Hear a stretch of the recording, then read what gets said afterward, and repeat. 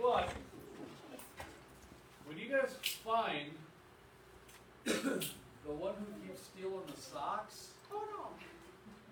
it's going to be the same one as the middle one, Sarah's one.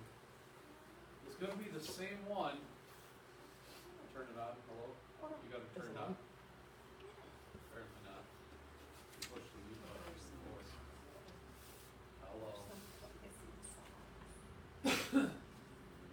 Hello. Is that thing on? Mm-hmm. Okay. This thing's not on, Paul. Oh no. You just got to push the button and turn it on.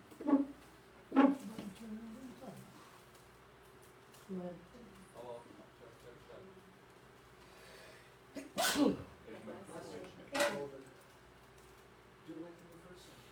What's that? Oh no. I'll just do it without it. Hello. No, go ahead, go ahead. Try it. Hello? Check. Oh, oh, there it goes. You gotta stop pushing 27 buttons. Just push one and then you know it's up. No, I know what I gotta do. You got this, Paul. Push one button. Everything's been switched. Nope, this is just from the middle.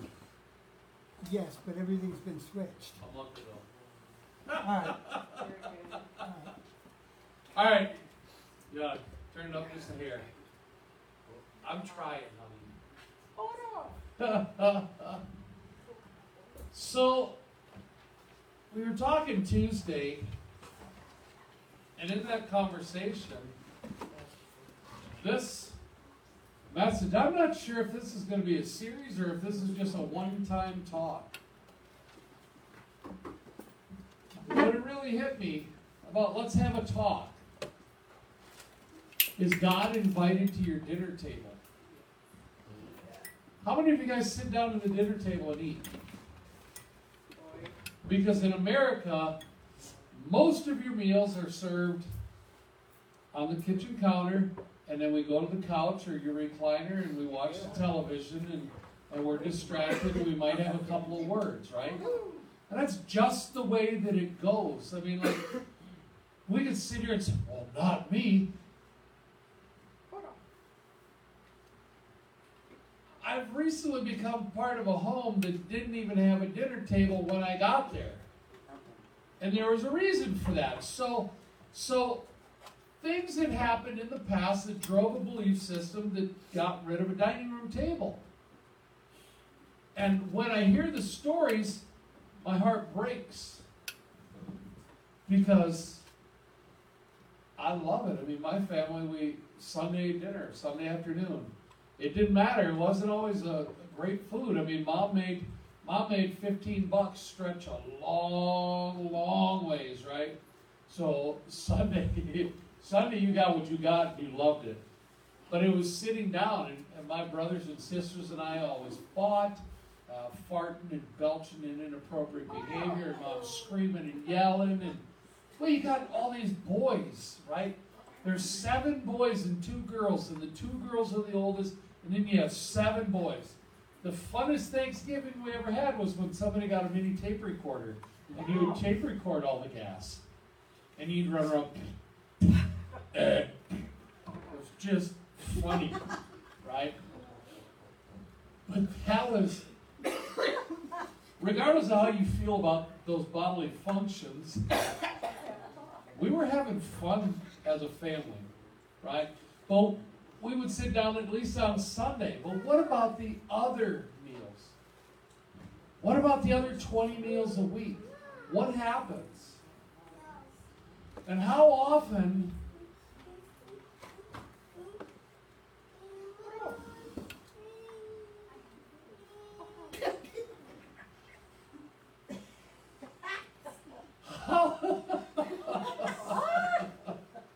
Got you again. You got me.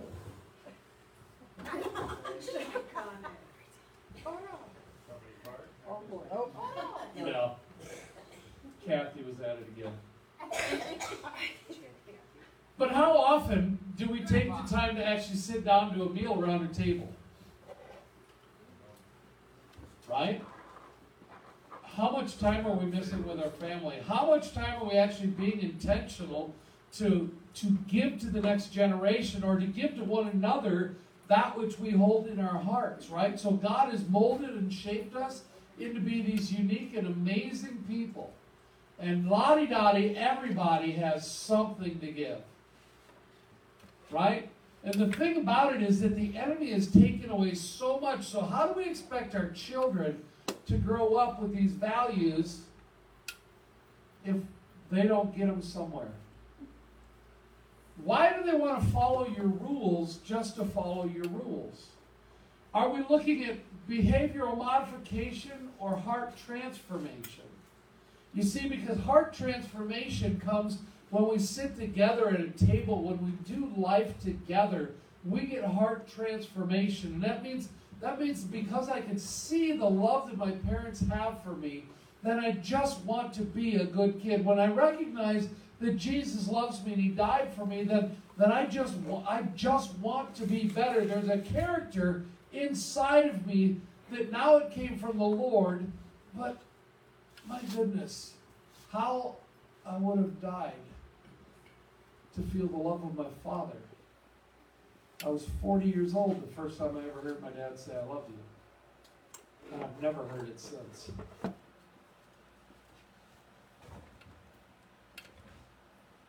What does that do? Where does that leave us? What deficit does that leave in the heart of a child who is now a man or a woman?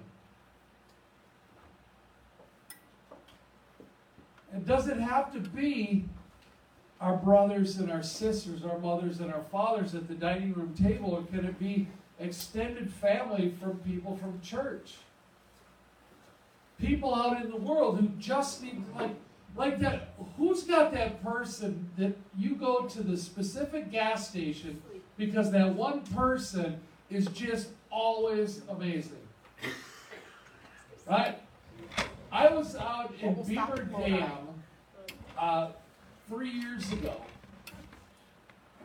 And I went to Quick Trip, and I took care of some business, and then I went and got some other business, and I checked out, and the joy from that woman behind the counter absolutely lit me up, that I'm driving down the highway, and I turned the car around to go back and thank her for filling my heart with joy. But it's these types of people, the people that maybe they do something and they feel special in your heart, or maybe you can just feel and sense that they're alone. And they could use somebody to love them. They don't have that place to go. They don't have that family. Like, what good is all of our Jesus stuff if it's just head knowledge and it doesn't do anything for our actions? So when we look at King's Table and we see and we hear people saying, "Oh my gosh, thank you so much for serving the community," those words should express to each and every one of us that there is a hunger in this community to be loved. Amen. Because I know many of you, when you came to this place, you weren't exactly feeling like you were all that in a bag of chips, maybe. Right? And it's only until you get to recognize who God created you to be and how much He loves you that you start to actually change your beliefs, and you're like, "God, you really think that I'm something?" He said, "I do. I love you, kid. You fill my heart with so much joy." Shut up. Nobody's ever said that before. "Well, I'm your Father, and I said it." So really, God, you're really my beautiful child. I really, truly love you. And it doesn't matter, kid. It doesn't matter what the rest of the world is saying. Would you please pay attention to what I'm telling you? Because I'm the one who created you. Like, before this whole world, when the world was formless and void, and the waters floated around, before all of that, I knew you. I knew you. You were in my heart. You were in my heart, and I couldn't wait until the day that you'd be walking on this planet.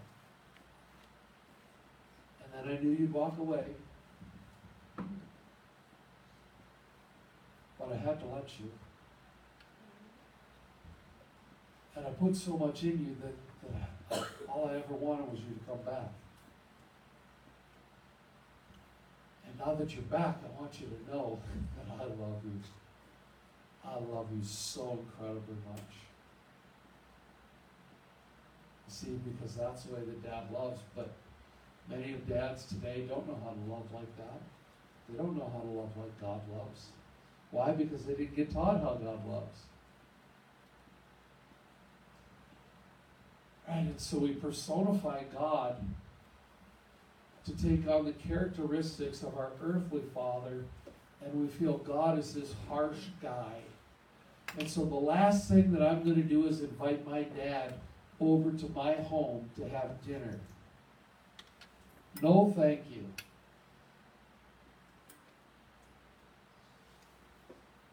I'm not ready for that kind of torment. I don't want that stuff in my home.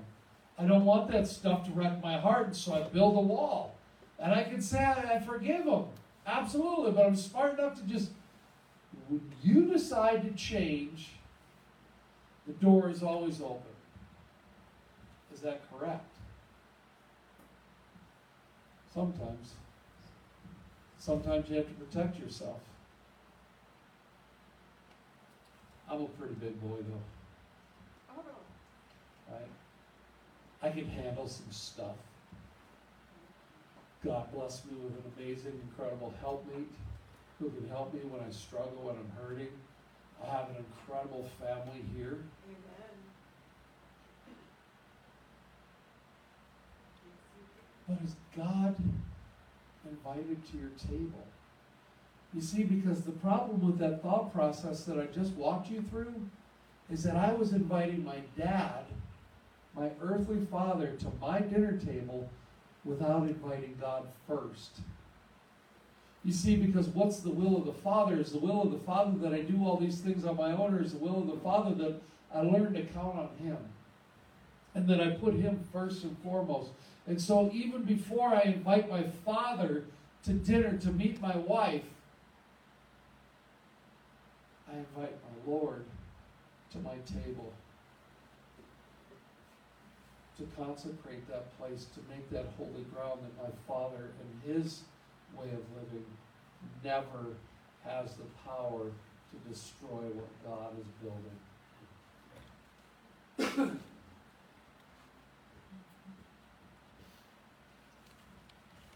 You see, we have to learn how to put God first in everything.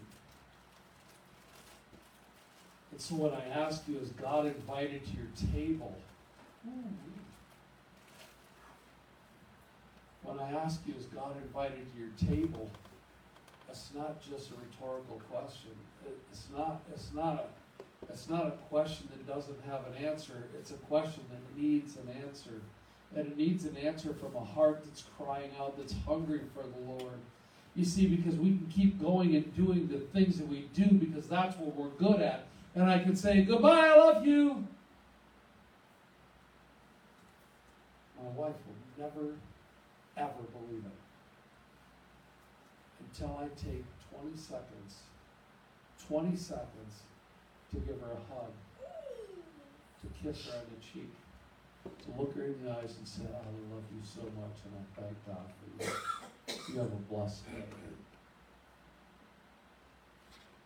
Because that's how my Father leads me to love. Busyness is a distraction from the very thing that I'm called to do. So I ask you, is God invited to your table? I'm going to pray and then we'll get the message started. So Father, we love you and we thank you, Lord. We thank you for the rich blessings of your love and your grace and your mercy. We thank you, Father God, that we can forgive, that each one of us falls down each and every day and you pick us back up, Lord God. We thank you, Father God, for forgiveness. We thank you, Father God, for love and blessing. We thank you, Father God, for this message. Whatever it is you want to say, Lord God, would you please just fall fresh in this place. Send forth your Holy Spirit to fill each of us that we might receive what it is that you're talking to us about. Lord, help us to receive. We love you, we thank you. Amen. So you sit down to dinner, right? You finally got the family together.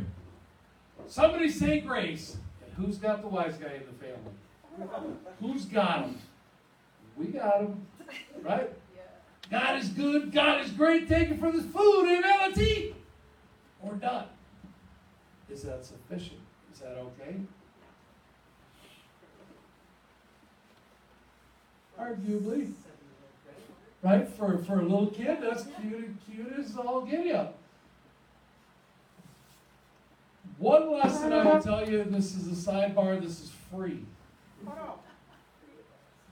If you know the intercessor prayer, right, the person that can intercede, like they just absolutely love to pray for everybody around the world and all that, right? Do not let that person pray for your meal. Sorry. Right? Your food is cold. And I'm a little bit pudgy kid. When it comes time for dinner, I'm ready to eat. Another free tip. Pray before, when you go to the buffet, pray before you dismiss to go to the line. Because I'm fast like I don't run through a buffet line like a tornado through whatever. Like, woo! And I'm back and I'm sitting down. No evil bites. My wife's got her plate. She's got a piece of broccoli and she's walking around looking. And I'm just using her as an example because I don't want to throw anybody else under the bus. This isn't necessarily her. But like checking, flipping the chicken and making sure that piece of chicken, that's got a little, that's a little, and then going over here and looking at that. I'm sitting here and I got this stack, right? This master Big Mac heart attack stack going on and I'm ready to eat. Looking over there. Just push the old lady out of your way and go. Let's go. Right? She's being all nice and sweet and just waiting, looking. I'm not so sure. I'm like, for the love of Peter, Joseph, and Mary, if you don't get back here, we gotta eat. It's time! Right? Because you can't eat without praying. But there's always that one person in your party that takes forever in a buffet line. It's the same chatty Kathy that wants to sit and talk instead of looking at the menu. The waitress comes back 17 times. Are you ready? Are you ready? Are you ready? Look, lady, give us 45 minutes first, then come on back. Me, I walk into the restaurant hungry. Like just the thought of going, my stomach starts going, oh yeah, here we come, all right. Red Robin, I can taste the campfire sauce 15 minutes before I get to the restaurant. That fry and the dip and the boy, yes. Like I literally sit down and say, can I get you something to drink? And fries with campfire sauce, please. Right? Like right off the bat, let's go. Get it. Right?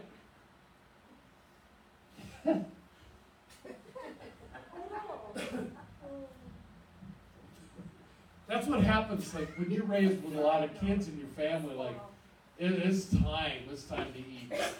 But so we have this person who God is good, God is great, thank you for this food. And somewhere between there and the 15-minute sermonette, the mini homily, there's this balance point. There's this place where we genuinely give thanks to God.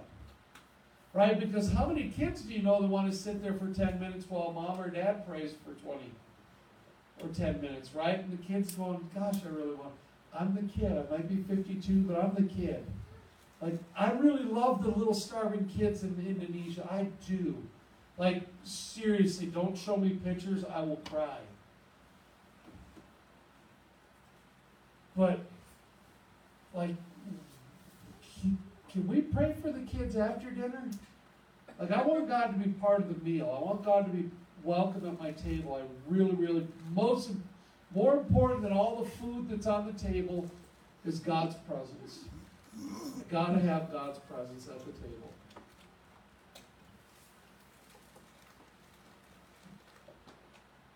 That's really important.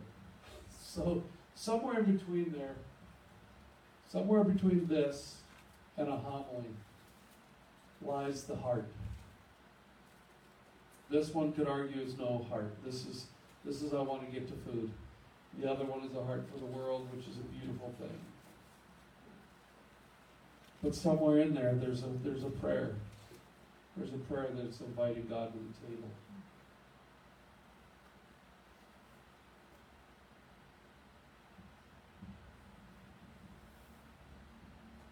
Is this really like the new way to family?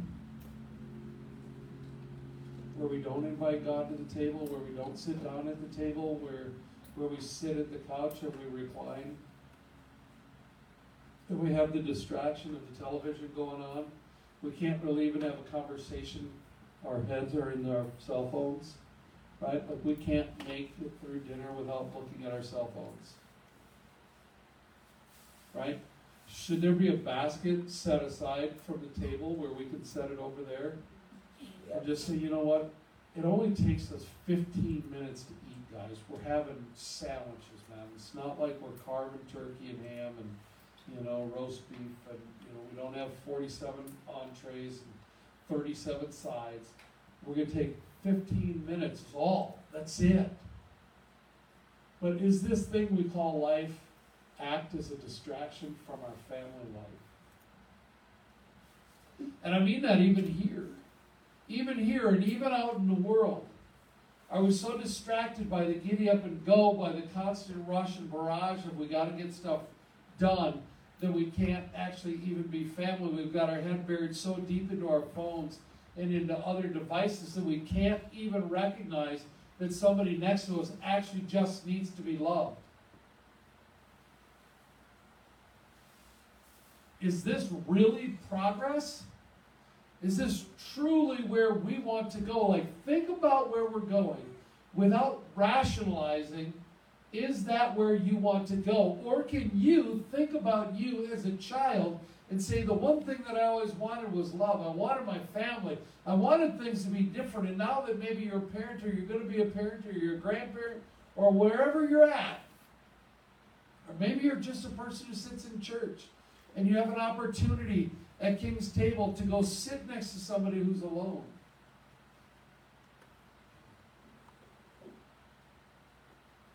Is life a distraction for living? And we have to make these things. They need to be conscious thoughts, but they also need to be that heart transformation. Because I'm going to argue that as a Christian, if we don't start making a difference in the world's going to start making a difference in us. And it already has. The church is doing some heinous things, trying to say that it's okay.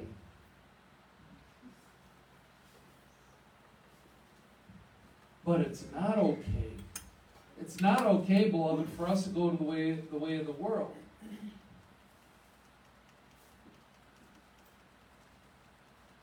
Disciples who make disciples who make disciples. We are to be disciples of Jesus Christ who make disciples who make disciples. So we need to be self-replicating. Well, when you're not spending time, how are you self-replicating? Are you even worried about being a disciple? Is the thought of serving God actually a conscious thought in most of your day? And be honest. Be honest, because most of us are on autopilot for our days. I know what I've got to get done. And it's hard. It's hard sometimes to actually put God into everything that we're supposed to be doing. But God needs to be first and foremost. He needs to be at the front of everything that we're doing.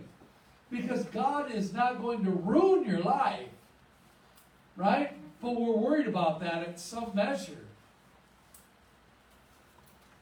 God is going to bless our lives. But what is it that we're worried about? What are we doing? It's those distractions. Parents, friends, or family members. These are the things that we can make disciples of. My neighbor, I have not even asked him if he's Christian yet. I've been there since September. And it was just dawning on me today, like, you've never even asked him. I've never invited him to church. I borrowed his log splitter. We're tight. We're personal, right? I borrowed his post pounder. Bugs, right? We're men. We did chainsaw stuff. Dropping trees. Yeah, that's the red tree, girls. That's what we're going to do. High five. Good job. Yeah, you dropped that right. I tell you, a lesser man in the world knows lots of them that have never been able to put that tree right there. I'll tell you that. But you did that just like that. You're a champion log dropper. You know, that was good tree dropping. We'd have felled that tree, buddy. You got it. Like, we're tight. And I've never asked him if he'd come to church. He knows I'm a pastor. You see, even I can just go through life. Even I can struggle in my relationship with God to put Him first and foremost. I can. It's really easy to do. Really easy to do. Who's invited to your table? How many of you guys could figure out one day a week or one day a month where you open up your table, you open up your home to have a meal? And does it have to be your table? Could you just invite somebody to Culver's or McDonald's? I will tell you this. Here's the deal I will make with one of you. If you cannot afford a McDonald's meal and you know somebody that you want to invite, you talk to me privately and I will pay for that meal. And that's even kids. I don't care. If you got a buddy that you want to take to McDonald's and have a meal, you let me know, Mikey. I'll even give you a ride. You put it on the smell like, he's like, oh no, mommy. Mom, we're not coming back here again.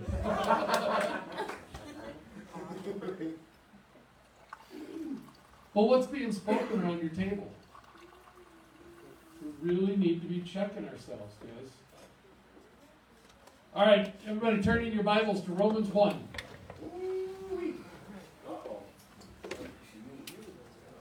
No, we're not even going to that piece. Oh no. No.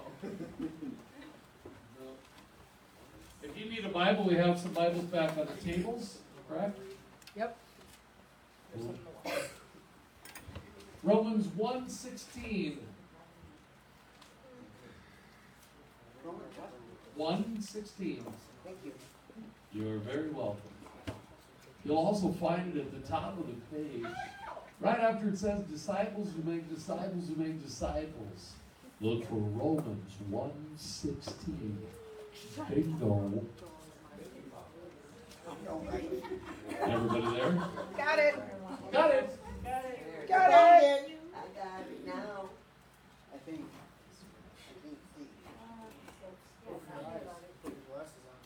I have them on. Oh.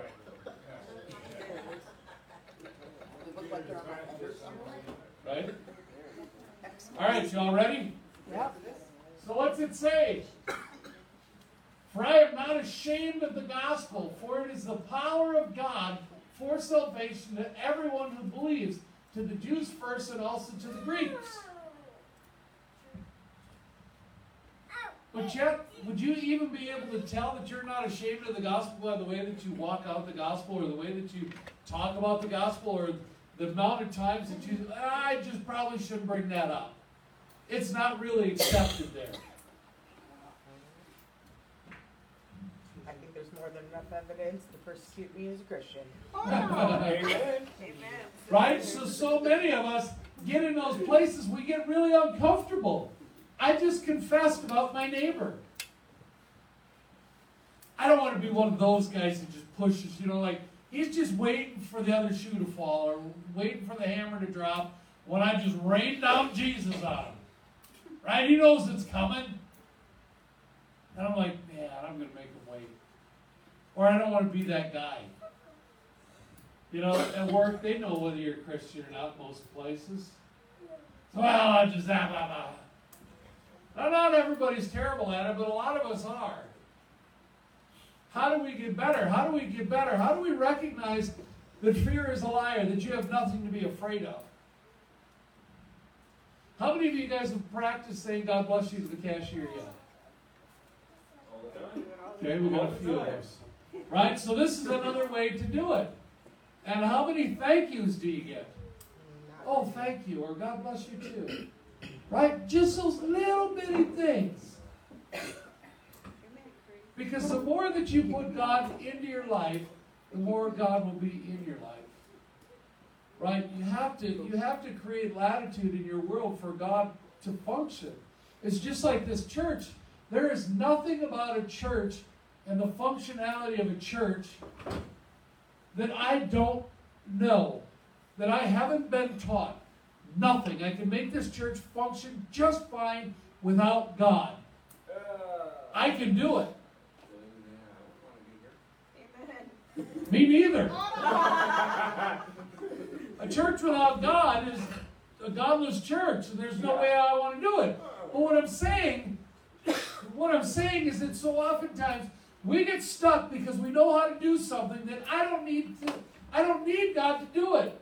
So we create all these systems and all these policies and all these procedures, all these ministries, and we just circumvent God altogether for God ideas and God things. Have you invited God to your table yet? Yes, sir. Or are you so dang busy coming up with great ideas that you forget them? I'll tell you what, I've been in a lot of churches, and I will guarantee you this, that most of them don't need God for much of anything. The obligatory praise God, but where's the faith? Where's the heart? Where's the love? Where is it? Because a church without God is a church without love. And I've been in enough of them.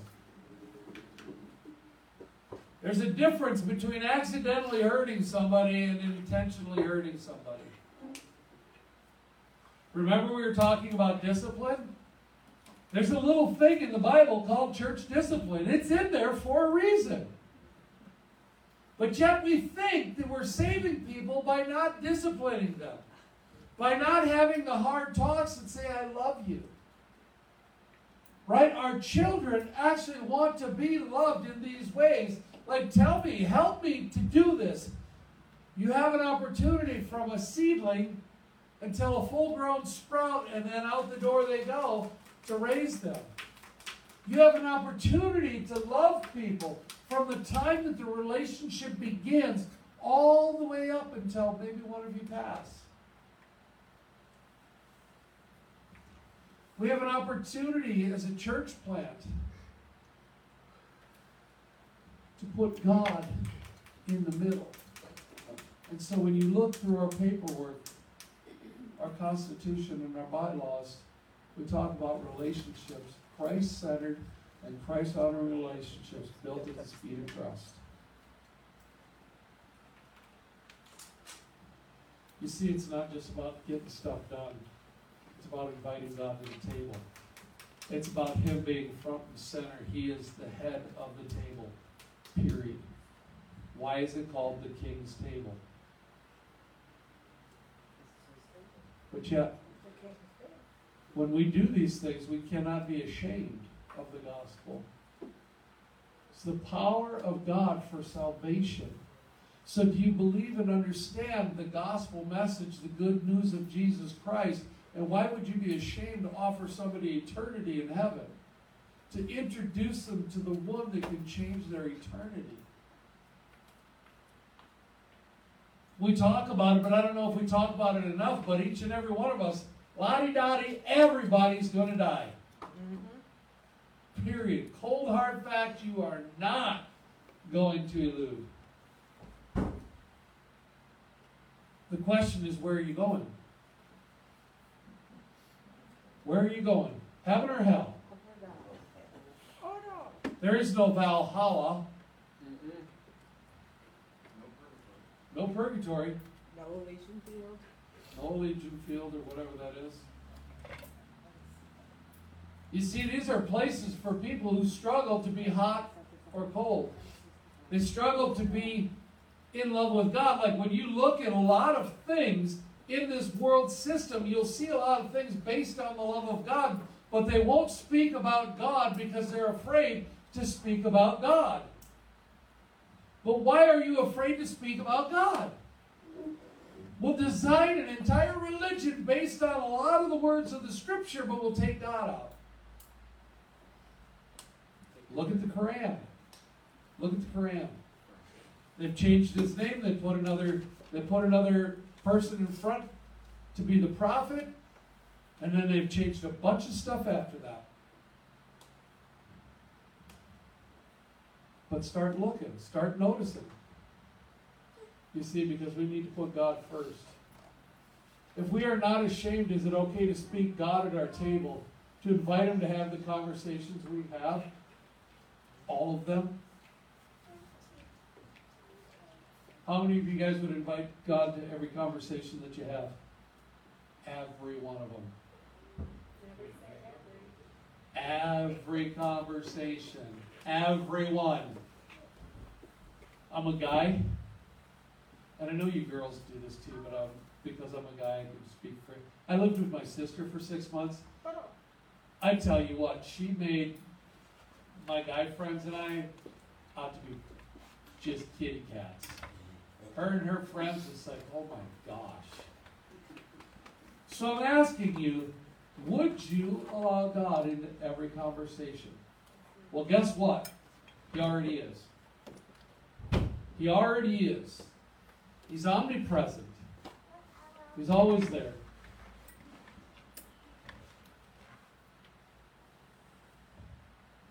Is the Christian any better than those who aren't saved? Like, what about your big old moniker, right? Like, we all want that big old shiny C in our polo shirts, and we can go down to the country club that only the people with the big C on it get to go to, right? And we're better than everybody else? Well, then why is the reputation of the Christian that of somebody who thinks that they're better? Because I would argue the exact opposite. I've seen a lot of good people who don't know Jesus Christ out in the world making a bigger difference for absolutely nothing than we do in the church. But yet the church stands back and watches the world tear our society and our families apart. Where are you, church? Where are you? Where's your love? Where's your Jesus? But on Sunday morning, you can put on your tie and polish your shoes, walk in the door of a church, head held high, chest out. After dinner, you get to go to the restaurant and everybody sees you in your Sunday go-to-meeting clothes. Oh, are you just coming from? Oh, yes. Pastor gave just the best sermon. You should have been there. It was absolutely fabulous. Oh, my gosh. He spoke about God and he spoke about Jesus. It was wonderful. Oh.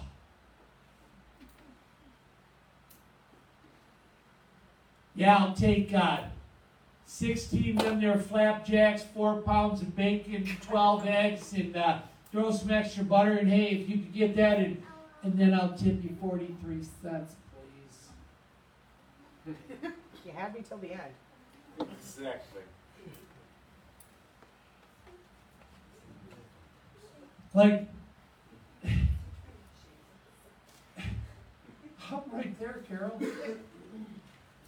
I feel it, and I'm tired because I'm broken, because God who loves me so daggone much, who sent His Son to die for me, I squander that away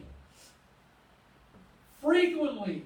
And I allow anger and frustration and gluttony and all these other things of the world destroy my relationship with God. I put Him over the front, and it masks God. And I can't see Him as clear through all the stuff in this world. I don't even pay attention. But that's me too. That's me too. This is a call to do something different, to be something different. to actually let the words of God penetrate our hearts so that we walk out differently and change this world that we're in. Because we can't keep doing it the same. Our kids are dying. Thank you, Jesus. Why is abortion and adoption and all these things such a deal? Why does it cost $40,000 to have a kid? Why does the church? This one on Facebook gets me riled up every time. When people are talking about abortion, they say, "Well, where are you, church?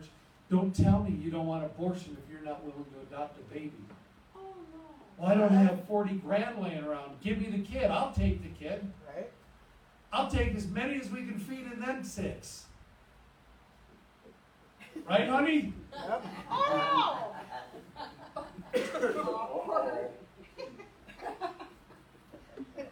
she's like, But what happens? What happens if the church stepped up before that and we taught values to our families? What if we taught the values and the importance and we actually help kids understand heart transformation, that they're not looking for gratification from a male or a female and they get themselves into trouble because they need that relationship to validate their own life, otherwise they're not going to deal with life at all.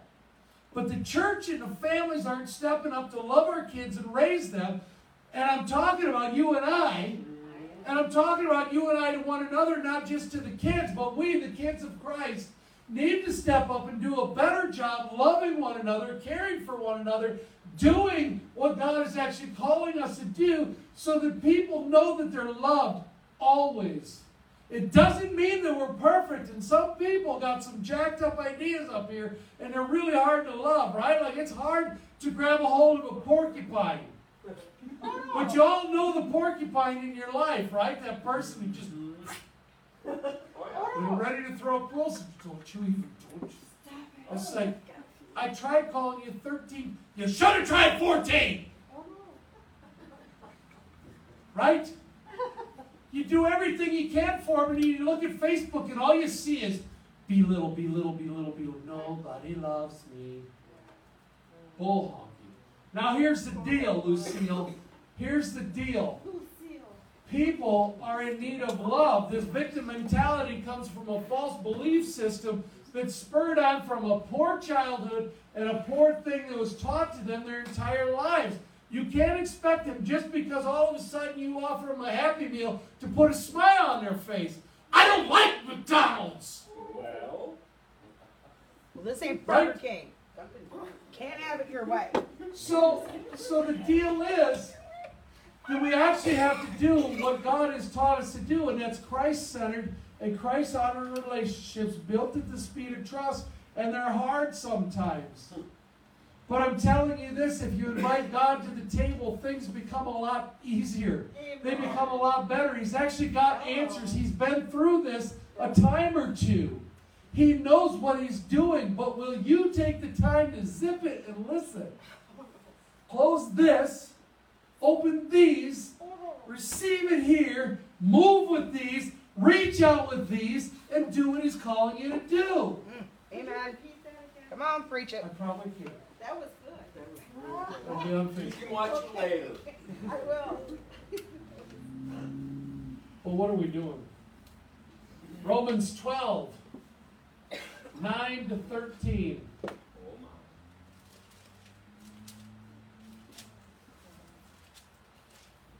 Romans 9 is exactly 8 chapters after Romans 1. You'll find it right before Romans 10. We'll talk about that a little It later. goes from Romans 11 to 13. Are you there? Got it.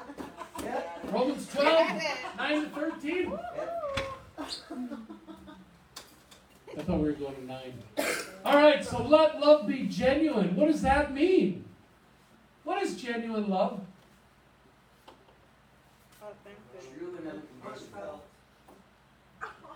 So is Hallmark.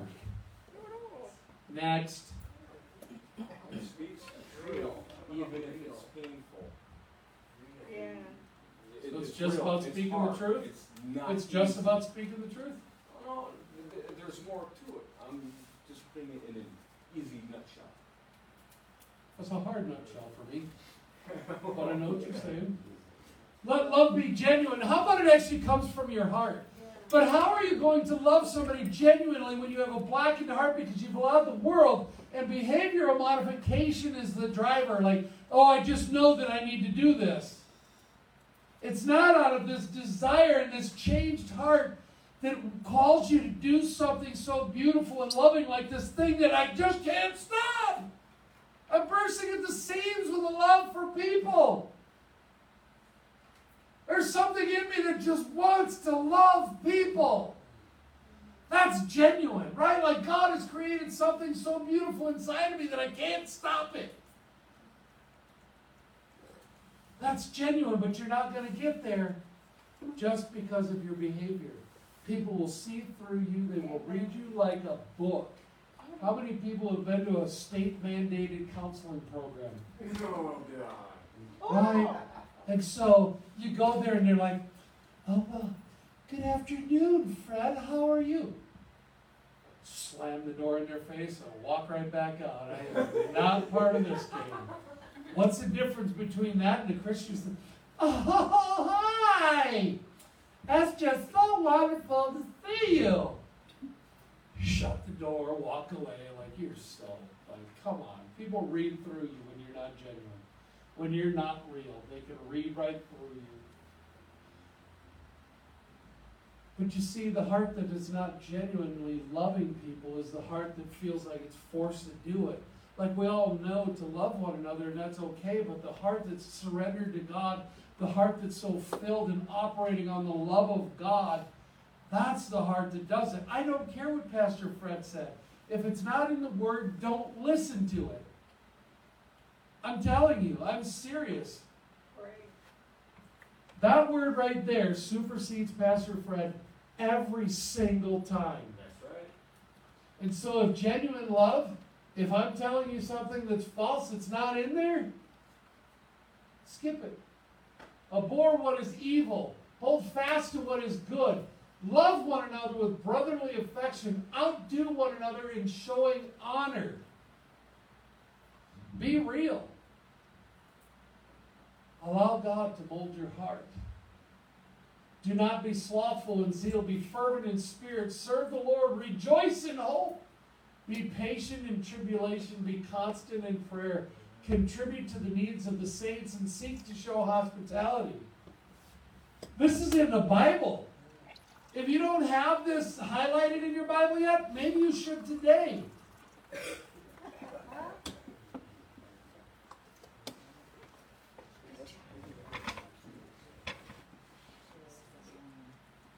So have you guys all figured out this? The table is just, it's a proverbial table, but I'm not actually talking about a table necessarily. Did you get that yet? Yeah. So when I ask you what lessons are taught at your table, how about this if I say that the table is not always the table? Okay, the table's not always the table. The table is anywhere you're at. So what lessons are taught at your table? Or don't you even eat at your table?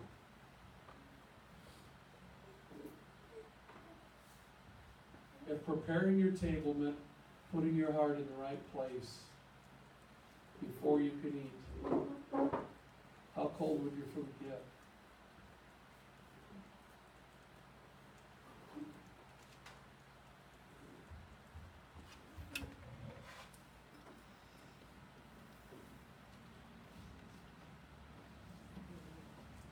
All right. So the benediction out of 2 Thessalonians. Check out 2 Thessalonians. Where's that? I'm waiting. Oh no! It's even farther back in your Bible. Bible. Bible. It's the French version. Still ready to English. That too. 2 Thessalonians. It's after Corinthians, so I'll give you a hint. It's after first one.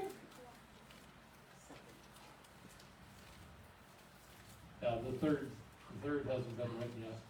Not yet. Fred's working. Oh! Second Thessalonians.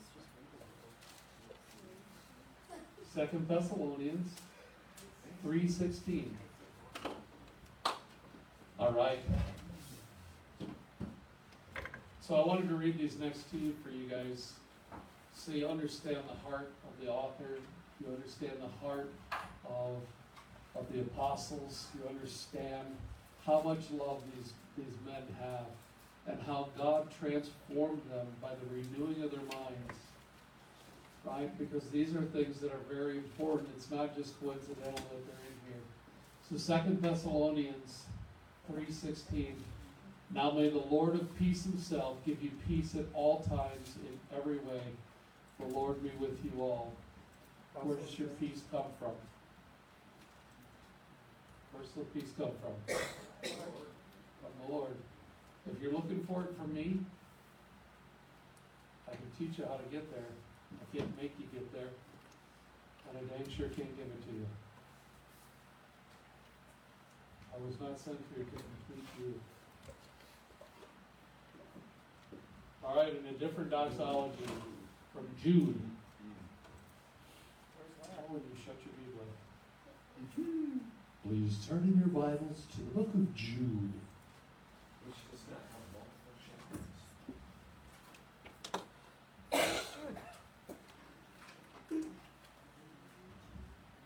Yeah, I do not think this is the one that they were singing about. And the Beatles. You ever hear the Beatles? Here, Jude. Or here, Jude. No. This was one of those two. Jude what? 24 and 25. There's Oh, Jude 24 chapters. and 25. There's only verses in that book.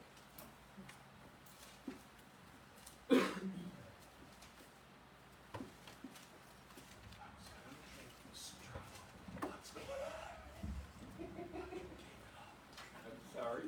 My bad. Jude 24 and 25. Everybody ready?